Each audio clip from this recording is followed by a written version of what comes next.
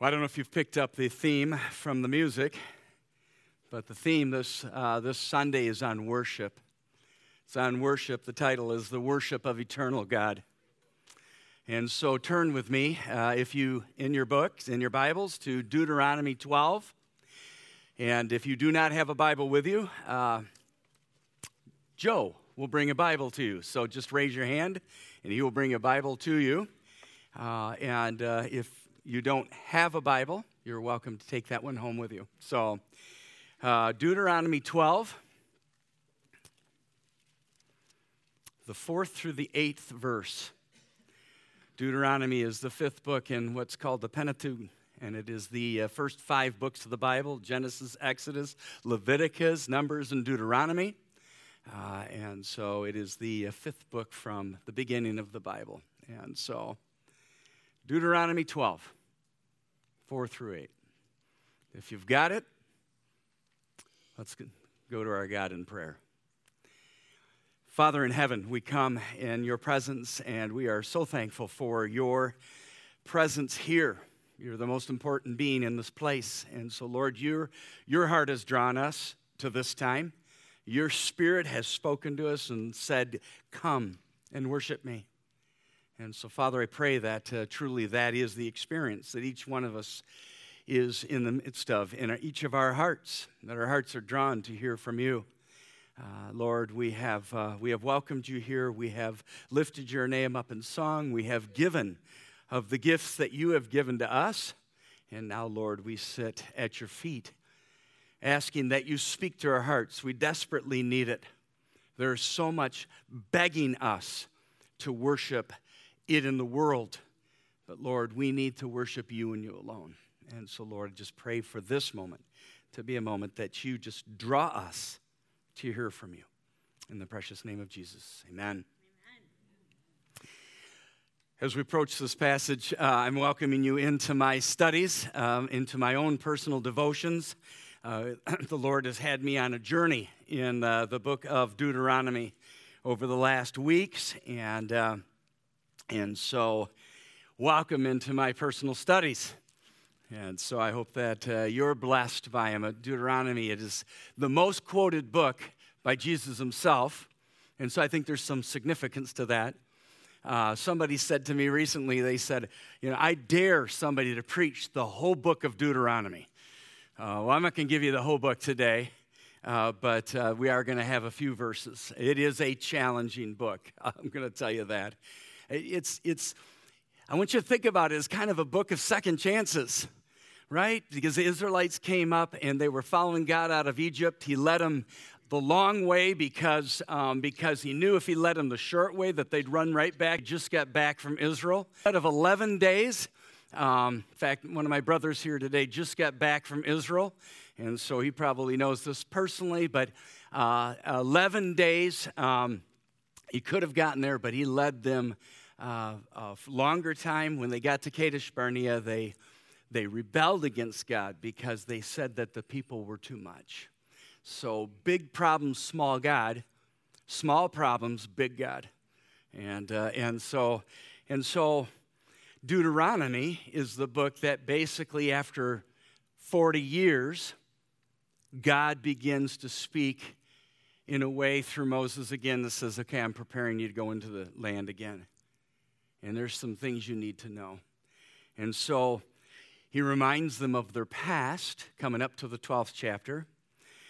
He gives them 2 victories over Sihon and Og to show them that he is their victorious king and that they can overcome anyone in him. He lets them know who he was. He again gives them the 10 Commandments. He calls them to love and obey him and to remember that it was never their righteousness, never their goodness that was the reason he put his favor on them, but because he chose them as a people. And in chapter 12, he comes to them and he says, now, let your life be a life of worship. And so starting in verse 4, listen to the words of God. It says, you must not worship the Lord your God in their way, but you are to seek the place the Lord your God will choose from among your tribes to put his name there for his dwelling. To that place you must go. There bring your burnt offerings, your sacrifices, your tithes, and your special gifts, which you have vowed to give, and your freewill offerings, and the firstborn of your herds and flocks. There in the presence of the Lord your God, you and your family shall eat and shall rejoice in everything you have put your hands to, because the Lord your God has blessed you. You are not to do as we do here today, everyone doing as they see fit, since you have not yet reached the resting place and the inheritance the Lord your God is giving you.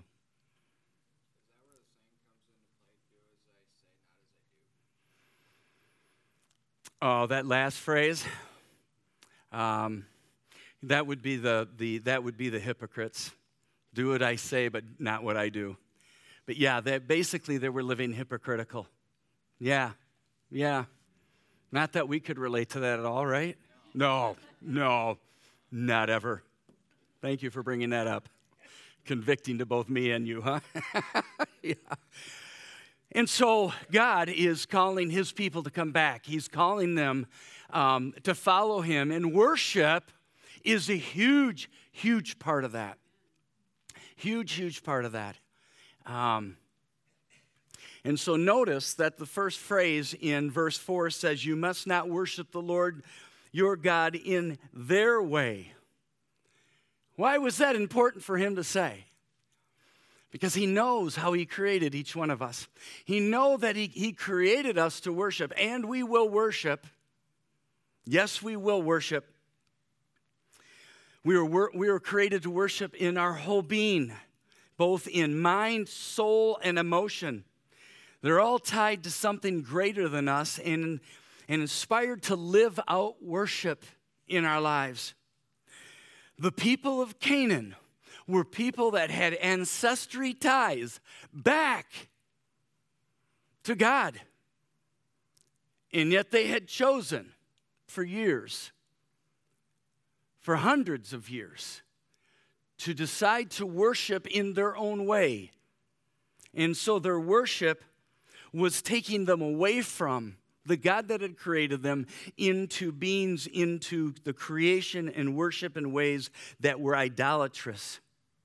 The reason they did that is because they wanted to satisfy their own personal longings and preferences. But it was rebellious to God. You see, when worship is flavored with personal preference or personal temperament, it becomes idolatrous. I say that to the traditionalists as well as to the Pentecostal. I say it to you that are about form and structure, and you who are what we would call the holy rollers. When it becomes personal preference, you have missed what worship's about. The Hebrewic word for worship is to prostrate. It is to prostrate the one that is worthy of your worship. Tim Keller said it this way: the pulling off of our affections on idols and putting them on God. In the New Testament, it is known as kissing toward or kissing the hand. It is to give homage to. And so our life is called to be a life of worship. Psalm 29:1 says, ascribe to the Lord, you heavenly beings, ascribe to the Lord glory and strength. Ascribe to the Lord the glory due his name. Worship the Lord in splendor of his holiness. Is your heart today prostrate before God? Are you bowed down in your heart right now before him? Because that is worship. You see, the real question is this: Not what kind of worship will meet my needs, but what kind of worship meets the needs of God. William Temple said this: to worship is to quicken the conscience by the holiness of God, to feed the mind with the truth of God, to purge the imagination by the beauty of God, to open the heart to the love of God, and to devote the will to the purpose of God. Is that your life? Is that my life? Or we are living as the people of the old who did what they saw fit? I think it's a very pertinent question, because you see, worship is not just an hour and a half on a Sunday. It is your whole life. It is what you devote yourself to, whether you're at work or whether you're at home or whether you're wherever you're at in your life. It is a complete envelopment of who you are as a person. And I can tell you this one thing: you are worshiping something. And you know what it is, because it's what you've devoted your whole being to. It's what moves and motivates your heart every day.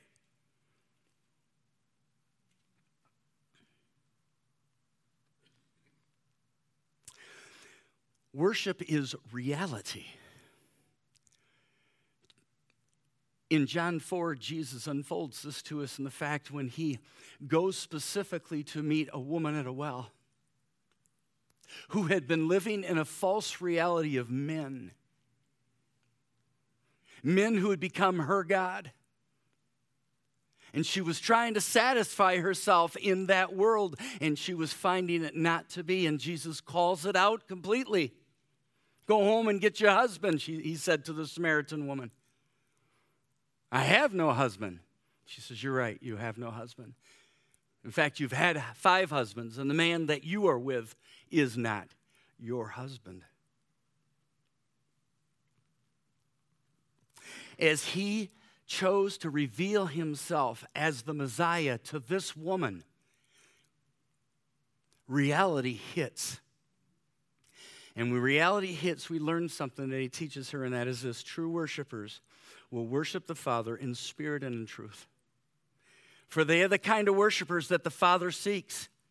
God is spirit, and his worshipers must worship in spirit and truth.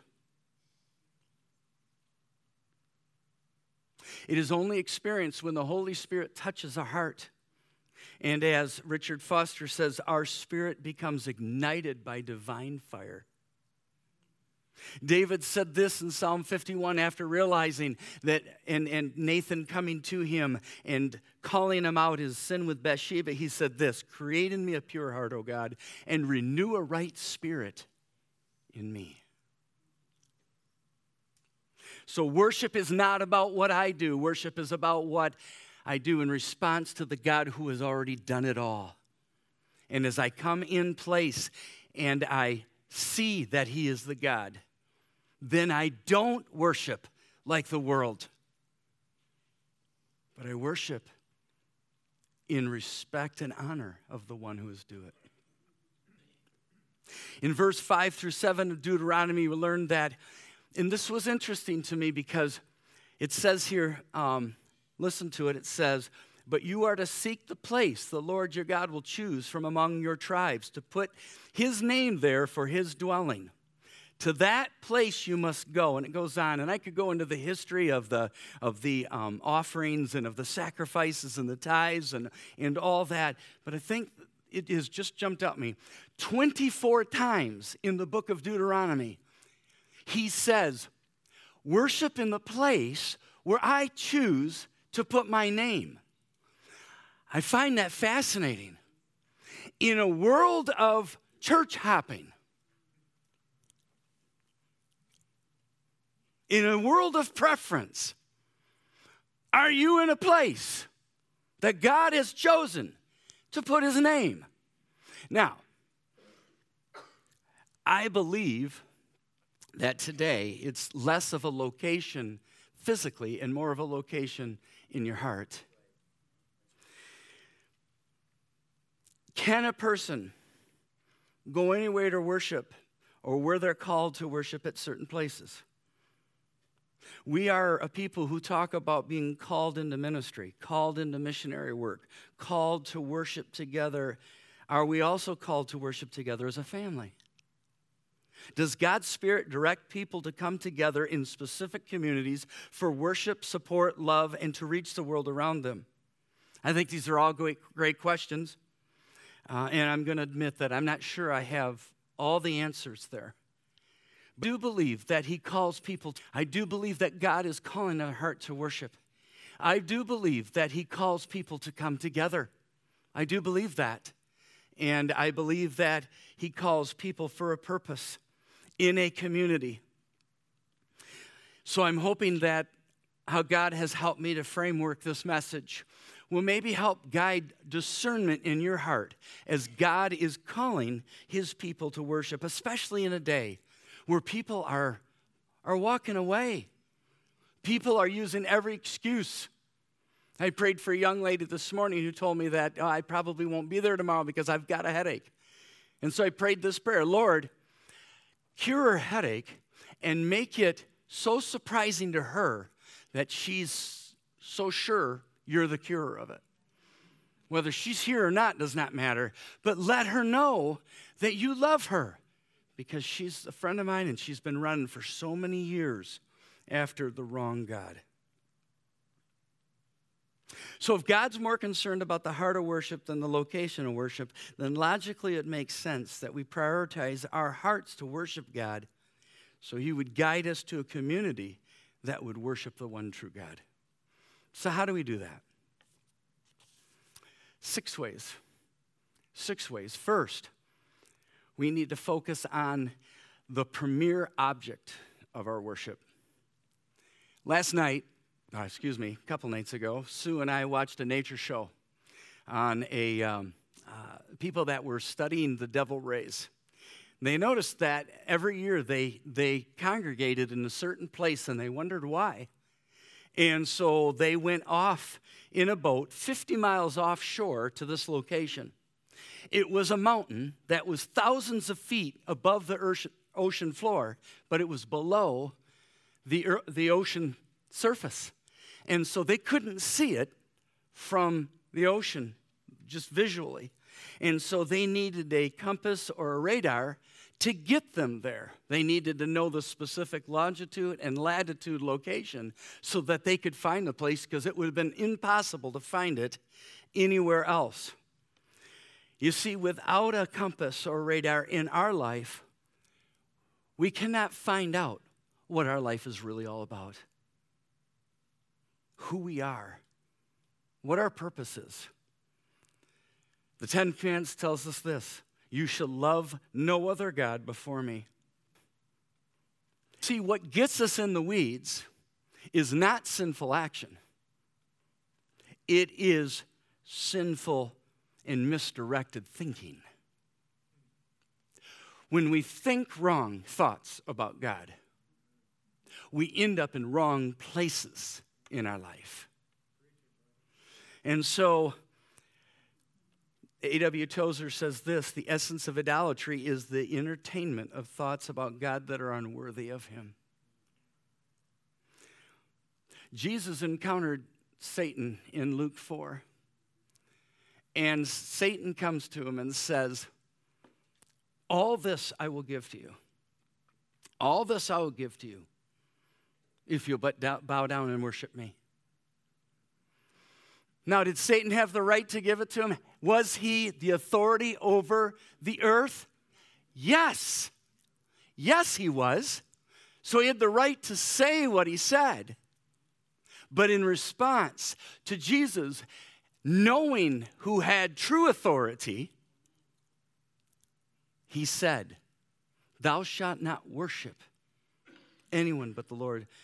Worship the Lord your God and serve Him only, was His words of response. You see, you worship that which you believe has authority over your life.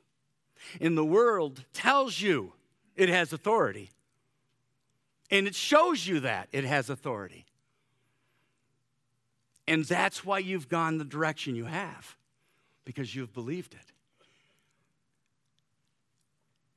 But when you come to know, and when you come to think rightly about God, it sets your compass in your heart about the true course of your life. To think wrongly about God sets the wrong latitude and longitude, as I said. It is the premier object of our worship who truly sits in authority over our life that guides the worship of our life.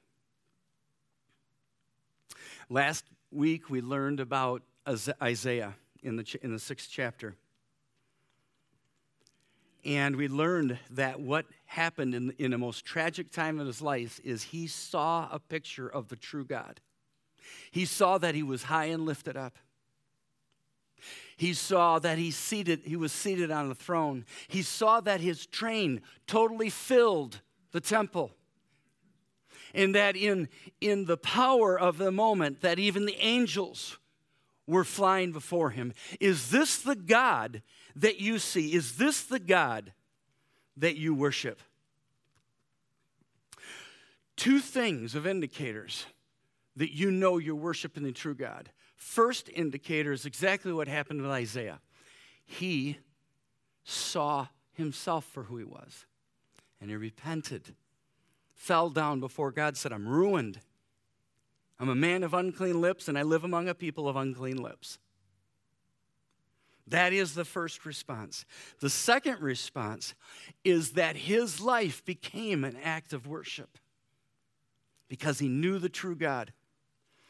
I want to prove that to you. If you want to go with me to Isaiah 40.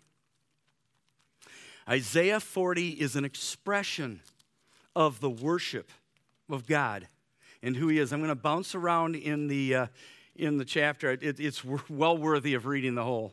But for time's sake, I'm just going to read some selected verses. Isaiah 40 says this. I'll let you get there. It opens up and says, comfort, comfort, O people. You think, okay, where are we going to get it? Always. Try to get it from the world, but it always comes up short. Always. But here is Isaiah's answer for who is our comfort. Starting in verse 5. I'm going to bounce around just through a few verses. Verse 5 says this, and the glory of the Lord will be revealed, and all people will see it together, for the mouth of the Lord has spoken. So comfort is found in the glory of the Lord. And then in verse 10, it says this, see the sovereign Lord comes with power. He rules with a mighty arm. See, his reward is with him, and his recompense accompany him. His reward, his payment is coming with him. And verse 11 says, he tends his flocks like a shepherd. He gathers the lambs in his arms. He carries them close to his heart. He gently leads those that have young. New mother? Guess who can lead if you'll follow him? Amen. Amen. Verse 13, starting and going through verse 14. Who can fathom the Spirit of the Lord or instruct the Lord as his counselor? Whom did the Lord consult to enlighten him, and who taught him the right way? Who was it that taught him knowledge or showed him the path of understanding? Our God is an all-knowing God.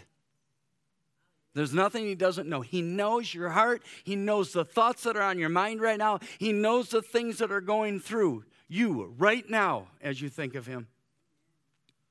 And he knows if you have right thoughts about him. And then 21 through 26. Do you not know? Have you not heard? Has it not been told to you from the beginning? Have you not understood since the earth was founded? Listen, he sits enthroned above the circle of the earth. Its people are like grasshoppers. He stretches out the heavens like a canopy and spreads them out like a tent to live in. He brings princes to naught. He reduces the rulers of this world to nothing. No sooner are they planted, no sooner have they sown, no sooner have they taken root in the ground, than he blows on them and they wither. And a whirlwind sweeps them away like the chaff. To whom will you compare me? Or who is my equal, says the Holy One. Lift up your eyes and look to the heavens, who created all these. He who brings out the starry host one by one and calls forth each of them by name. Because of his great power and mighty strength, not one of them are missing. And then the end. Do you not know, have you not heard, the Lord is the everlasting God, the creator of the ends of the earth. He will not grow tired or weary, and his understanding no one can fathom. And it goes on to talk about his effect on us. God has to be our primary focus of our worship. As we worship him, we find that he's good, he's faithful, he's loving, he's merciful, he bends down to us, he knows how we feel, he knows what's in our heart, and he cares for us. He must be the primary focus. Anything outside of that is off in the weeds, and you're already having a problem. Second is the priority of worship. The second choice of his choosing is the priority. The priority is this: love the Lord your God with all your heart, with all your soul, with all your mind, and with all your strength. God's priority is relationship, not service. Someone once said that activity may become the substitute for worship is idolatry. Activity may become the enemy of adoration. In Ezekiel 44:15, God proclaims the priority to the Levitical priesthood when he says this: they shall come near to me to minister unto me, and they shall stand before me to offer unto me. Ministry has always come from relationship out of worship, not the other way around. This is the key to our day, where we so quickly say, we replace worship with what I'm doing. I'm doing something for the Lord. And it has become a trap to the church. That is why we can have such great orators that stand before and move people in the name of the Lord, and yet we have seen them fall ourselves. They're not getting what Paul got when he says in 1 Corinthians 9:27, I strike a blow to my body and make it my slave, so that after I preach to others, I myself will not be disqualified. The blow is the humility to come before God and to say, you are my object of worship. You are my priority, and I will stay focused on you. No matter what else happens, I will worship you, even as I'm in front of people speaking.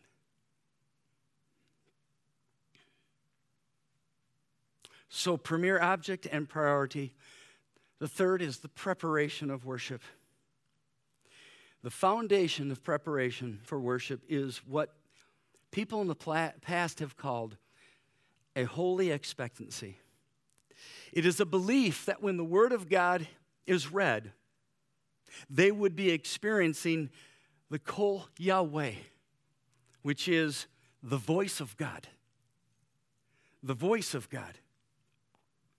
Paul addressed this in 1 Thessalonians 2:13. He says, and we also thank God continually, because when you received the word of God, which you heard from us, you accepted it not as human word, but actually as it is, the word of God, which is indeed at work in you who believe.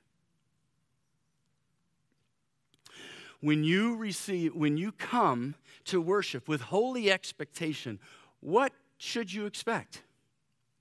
First of all, is his manifest presence. The Bible says that where 2 or 3 are gathered, so am I in the midst of them. I said that early. But do you really believe that when we come together, that God himself is here in the midst of us? Do you believe we still serve the God that in 2 Chronicles 7, when Solomon finished the temple, the building of the temple, it says that as they were praying for and dedicating the temple, that fire fell from heaven and lit the altars. You know, people talk about that and they say, oh, that was great. This is the same God we serve today. But you know, some of his greatest work is done in silence.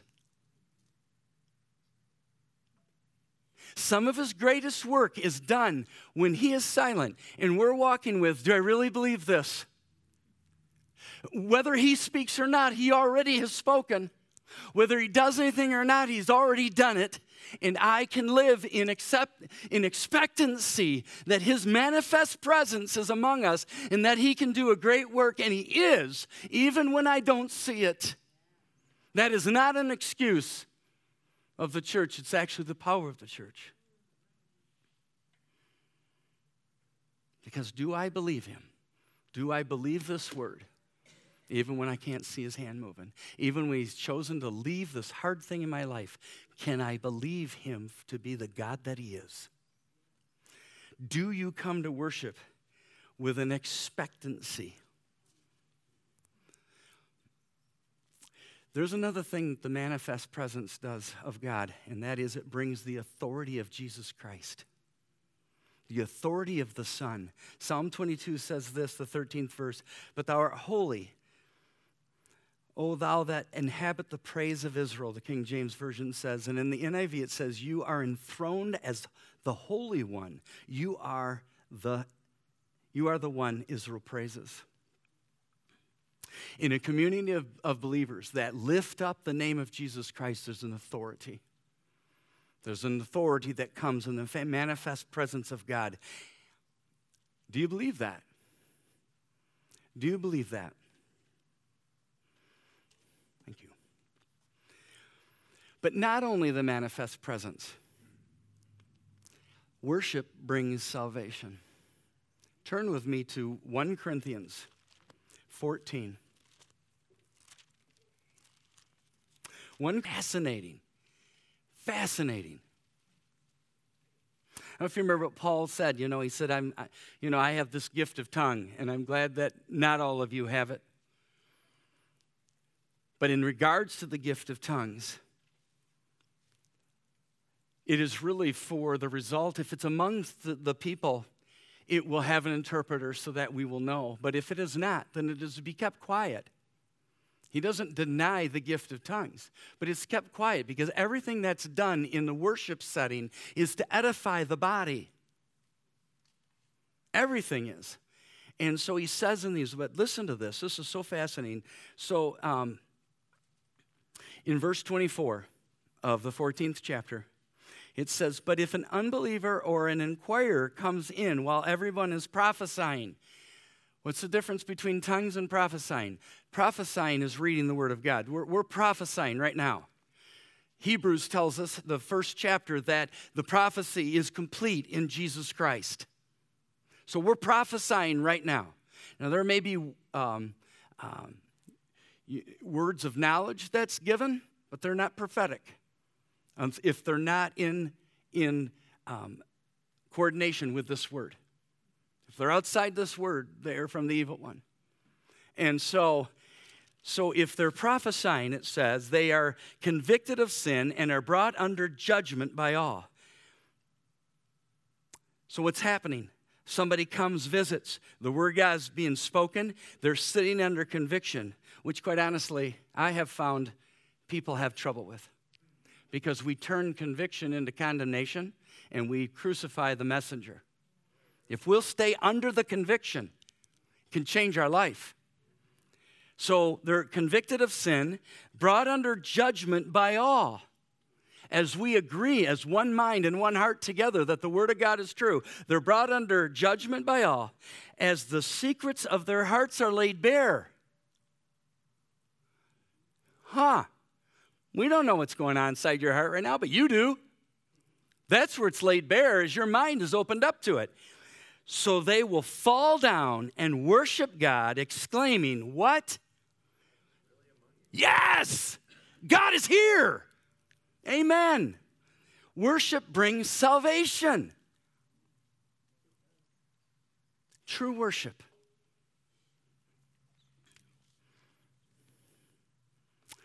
So it brings the manifestation of God's presence. It brings salvation.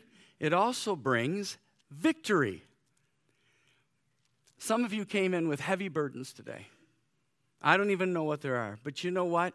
Only God unfolds victory. Only God can bring victory. You have no earthly answer for your problem. God is the answer. And in worship, he brings the victory. In 2 Chronicles 20, there's a story of Jehoshaphat. He was the king of Israel at the time, and there were 3 armies that were coming against him. And he brought the people into prayer and worship before God, saying, this is a vast army that nobody even knows the number of. There's so many. We don't know how we can overcome them. And so the prophet, coming in response to God's call, said this to the people. He said, the battle is not yours, but God's. The battle's not yours, but God's. You will have to fight. You will not have to fight. So guess what they did? When they put their army together, they put a praise team in front of the army. Now let's talk about a strategy there. But they put a praise team in front and they sang, and God caused an ambush against the enemies. Whoa! I have seen that played out time and time again. I have seen it. And that is, he brings victory in the midst of our worship because he chooses the place. Here, amongst each other, he chooses the place. But there's another thing that he brings. Worship brings healing. Do you believe that? Malachi 2. Malachi 2, 4:2 says this. But for you who reveres my name, the Son of Righteousness will rise with what in his wings? Healing. Healing in his wings. Because of charlatans, and fake healings, we have become very skeptical of a healing God as a family. But I am telling you that we serve a God that has it in his nature to heal his people, to spiritually heal us, and even in his own choosing to physically heal us. Jeremiah 17:14 says, heal me, O Lord, and I shall be healed. Save me, and I shall be saved, for thou art my praise.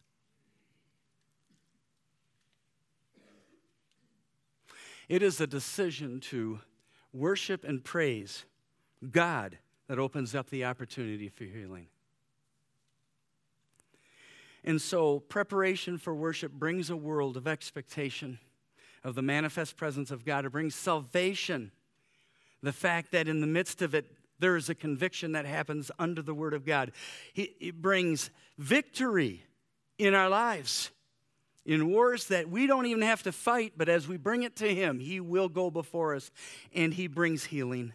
I believe that with all my heart. But this is also, it's kind of as I thought about the preparation of worship, I thought about this truth. The people of Israel had a really interesting practice. When they went to, Sabbath for them was sundown the day before to sundown the day of the Sabbath. They did that in part for preparation, to prepare their hearts. Wouldn't it be cool if we did that? Wouldn't it be cool if Saturday night became a time in which we prepared our hearts to hear God's word? That when we came together, we already had an attitude of, God, I'm ready to receive your word. I'm ready to receive your word. And then, this church has provided one of the least participated activities in church, prayer at 9 o'clock. What a neat opportunity to come together, an hour together, and to pray. I said this morning to the small group that was in there, I said, what happens in this room dictates what happens out in that room. Because it's the preparation of the Spirit of God in the hearts of people to come and to be a part of God's movement. But shouldn't we be prepared every single day? But you have to put disciplines in place to do that. If you don't ever discipline yourself to set time aside, I can tell you, in fact, the Bible talks about this often. One of the worst sins against God is a careless life before God. And that's what an undisciplined life is. Men, how hard is it to discipline? How hard is it? It's hard. It is. Why is that? Because you have a spirit that does not want you to discipline. Because he knows the power. If you set in your life time to be in his word, if you set time to spend with God, if you set time to pray, if you set a disciplined time in your life, I can tell you this for sure. Your life will change. It'll change. You want to be in worship for 6 more hours? Amen. I've got it. Yes. Woo-hoo. Who cares about the roast? We're going to be here for 6 more hours. Yes. Take the clock off the back wall, Joel. Let's get rid of it. But and you know, I'm sure you had another reason behind that, but thanks for that. But you know, that's what God wants. He wants a heart that desires to be with him. That really is the heart of worship. I don't want to leave. I don't want to leave because he's here. He's bringing salvation. He's bringing victory. He's bringing healing. He's the God I want to serve with all my life. Amen. Amen. What if we were the first one in the seats on Sunday morning? I always find it interesting. If you go to a football game or you go to like a rock concert or you go to like a famous speaker, people are like looking to get in the front row. In fact, they pay more money for the front row. In fact, you can get like backdoor passes. What if you treated God like that? What if you were the one found in the seat first because you came with expectancy? You came believing God's going to bring salvation. You came because you know God is your victory. Dude, how many of us have a situation in our life right now that is absolutely impossible to overcome? There's nothing we can do on this earth to overcome it. It could be a child that's gone away. It could be a divorce situation. Come on. An impossible situation. There's nothing you can do about it. Nothing you can do about it. Can God? Yes. That should cause us to run to worship. That should cause us to want to stay here and to believe that he can do it. And so let's live that life. Let's live that out in our existence. This is not just another thing to do. We have to worship God.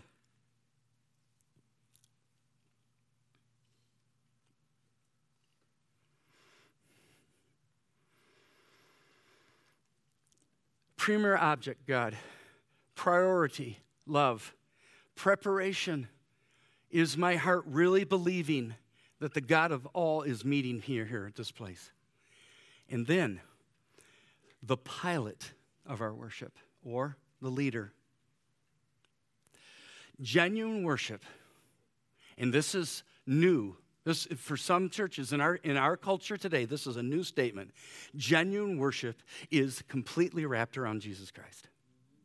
It's not wrapped around good counseling. It's not wrapped around guys' great opinions. It's not wrapped around anything than Jesus Christ. Is Jesus Christ the pilot of your work? Are you living a life of absolute unashamed adoration of the Son? Doesn't matter what people think. Doesn't matter what's going on. It's Jesus and it's Jesus only. In Ephesians 1, 22 through 20, it says this, and God placed all things under his feet and appointed him to be head over everything for the church, which is the body, the fullness of him who fills everything in every way. George Fox says this, meet together in the name of Jesus. He's your prophet, he's your shepherd, he's your bishop, he's your priest. in the midst of you, to open to you and to sanctify you and to feed you with life and to quicken you with life. To quicken you with life. There's some in our midst right at this moment that have been living a living death. Decisions you've made, things that you've done, has been leading you only to death. You know it because you sit there with a hopelessness that goes, oh, I thought it was that guy, or I thought it was that job, or I thought it. People of God, He has to be the pilot of your life. Hebrews 1, I quoted it before. I just think it's worthy of reading. Is just really a verse over this Jesus that we worship, and it says this: in the past, God spoke to our ancestors through the prophets at many times and in various ways, but in these last days, He has spoken to us by His Son, who He what? He appointed heirs of all things.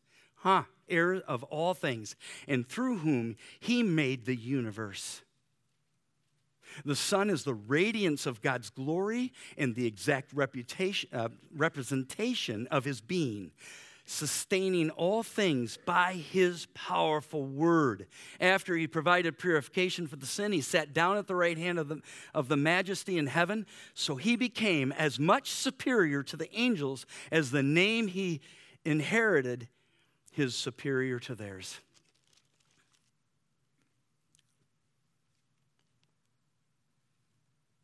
You see, Jesus is the pilot. We're co-pilots. Until He flies the plane, our life is going to fly into the ground. It's going to just continue to happen. But He said, I'll be your pilot. Will you allow Him to be that, to be the leader?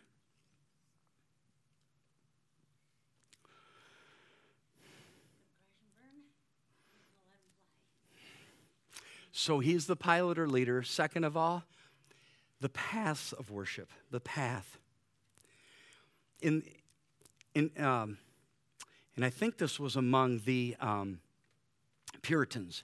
They said that the first path is the stillness of creaturely activities. It's the discipline of quieting your life down before God to listen to the still and small voice. Here's the truth. If we're accustomed to carrying out the business of our lives in human strength and wisdom, we will do the same thing in worship. We must cultivate a lifestyle of listening to the Word of God. One of the hardest things that Sue and I have established in our life, and she could tell you as much about this as I do, is to establish the attitude of, God, you can do anything you want with us. We have found that there's a lot of times things we don't like to do, if I'm honest with you. But when we have gone through it, it has been one of the greatest blessings that we've walked through. We've got to quiet our life down. We've got to, what the Bible says in Romans 8:4, we got to walk not according to the flesh, but according to the Spirit. The Spirit told us that it would only do this. It would only tell you the truth. It would only convict you of sin. It would only lead you to the way of righteousness, and it would remind you of a coming judgment. That's what the Spirit of God does. That is the Spirit that leads. And it's one of the pathways to worship. The second is wholehearted worship. Wholehearted worship. I had referred earlier to Mark 12:30. It says that love the Lord your God with all your heart, with all your soul, with all your mind, and with all your strength. Right? What does that look like to a people who are very reserved and, in fact, afraid to express their hearts, to express themselves physically and spiritually? I want you to think about when I told you about Mark, when I talked about Mark 4, it talked about true worshipers will worship in spirit and truth, you'll notice that the Spirit is a capital S because it's a noun. Because it is the being that dwells within every single believer. You cannot manufacture worship unless the Spirit of God fills your heart. You don't have a clue what worship. You know what worship is because you're worshiping something other than God. But if you are a true worshiper and you're worshiping in spirit and truth, that means that within you lives a being that is guiding you into a wholehearted worship. A wholehearted worship.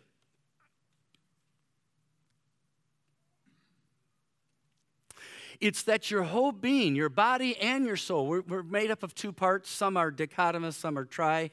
But if you're made up of two parts, that you are spiritually worshiping God and physically worshiping God.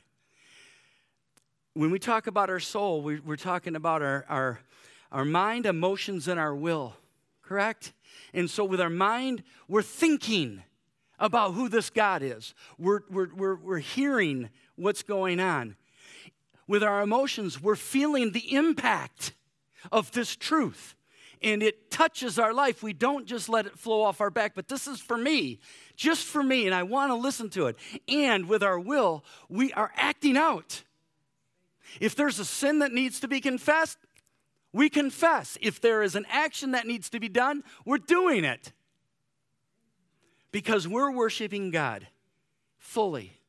And it goes from being prostrate before God to David dancing before the ark. It is a very wide range of what it looks like. Wholehearted worship cares about only one thing. Jesus is here. And so I'm going to let him know I see him. And then finally, the product of worship, or the consequence. There is a consequence to worship. There is a product that comes out. The consequence is my life is no longer my own. It's his. And guess where that leads you? Into spiritual warfare. It does. I can tell you something about God right now. He does not care if this floor is vacuumed. He does not care whether the chairs are straightened. Thank you, Leon, for doing that. It doesn't mean your job isn't important. But what it does mean is God cares. What does God care about? He cares about Leon's heart. That's what he cares about. And you know what? There's a war over Leon's heart. There is an evil one that wants to destroy it. Do you care? Yes. We should. But that if you care, that means you get involved in the spiritual warfare. That means you get engaged what matters to God. That means that his heart is your heart. And you care about what he cares about.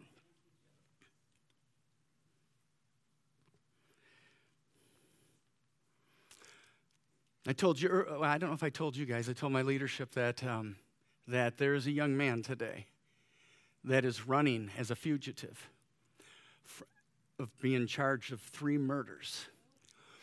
He worshiped among us. God cares about that fugitive. He loves him. We should care about the lost. We should care about the war that is going on in and around us.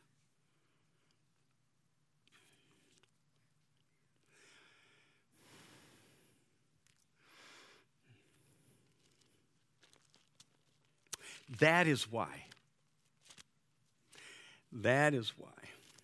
No extra cost for this. This was in my notes, but I just said say it, and I said I will. Listen to God's words. If the product of this worship is the fact that you are on board, you are God's army, finally be strong in the Lord and in his mighty power. Put on the full armor of God so that you can stand against the devil's schemes. For our struggle is not against flesh and blood, but against rulers, against authorities, against powers of this dark world, and against the spiritual forces of evil in the heavenly realms. Therefore, put on the armor of God. Helmet of salvation. Am I saved? If you're not today, he brings salvation to worship. Receive Jesus Christ. The breastplate of righteousness. You're right because Jesus is right. No other reason. The belt of truth that holds everything together, and I'm glad I have a belt on today. So are you. Holds everything together, and it's truth. God does not want, if you're living in falsity or deceptiveness, if you're living a life that behind the scenes is deceitful, that is not the belt of truth, that's a lie. Your life is a lie. Let the belt of truth put you together, and then walk with the shoes of the gospel of peace. Bring the word of God wherever you go. People are hurting. There's a whole generation of people that are waiting for the sons of God to be revealed. They want somebody just to say truth to them because they've been living under this shroud of deception and they know it and they don't know what the difference is. Let him lead you. Because God says this. This is, through the Spirit said through Paul, I've been crucified with Christ. It is no longer I that lives, but it's Christ who lives within me. Those are the worshipers that the Lord accepts. So as you think about worship, as I conclude, what are you doing in church? What are you doing here? Can you answer that? Worship. What are you doing here? So as I conclude this, I want to go back to where I started you out in the Deuteronomy. So we talked about the fact that don't worship like the world worships. We talked about the fact that God is the one who chooses. But then it ends, and it says this in the 12 chairs. It says this. You are not to do as we do here today. Everyone is doing as they see fit. Since you have not yet reached the resting place and the inheritance the Lord your God has given you. God is calling us to worship the eternal God. That's what he's calling us to. But you have to choose no longer to live as you see fit. You're no longer to worship as you have seen worship. You're to believe that you're not to worship as the world. So we're holy. We're separate from the world. We're called out from it. You believe that God has called your heart to worship him and called you here to do that. So worship him. And your life is not your own. You're not Superman. God has called you to worship him and to live in a separate way that you don't see fit. Why? Because this is not your resting place. This is not your home. Your home is being created by Jesus Christ. He says, in John 14, he says, I go to prepare a place for you. And if I go to prepare a place for you, I will come back to get you so that you can be where I am. That's what we live for. That's what worship is. Are you living that? Are you living that? I pray that you are. I want to be amongst the people that live that way. I want to be amongst the people that are just, they're so excited about Jesus, the pastor hardly has to speak. Because they're on the edge of their seat expecting, they're believing God to bring salvation. They're believing that God's going to bring victory. They're believing that God's going to bring healing. They're believing, they're prepared, they're prioritizing, they have the right pilot. It's on. It's on. I don't care if you're 92. Change the world with that kind of attitude, Russ. Yes, you can. You still got time. You still got time, brother. Thanks for loving these guys on Wednesday night. I appreciate you a lot. People of God, it's time. Stand with me as we end this time together. I pray that the Lord has spoken to your hearts about this thing called worship. And I pray that your hearts are ignited by the Spirit of God to follow him. No matter what. No matter what.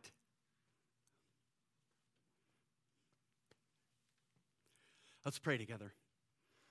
Heavenly Father, you told us today that we are not to worship like the world worships.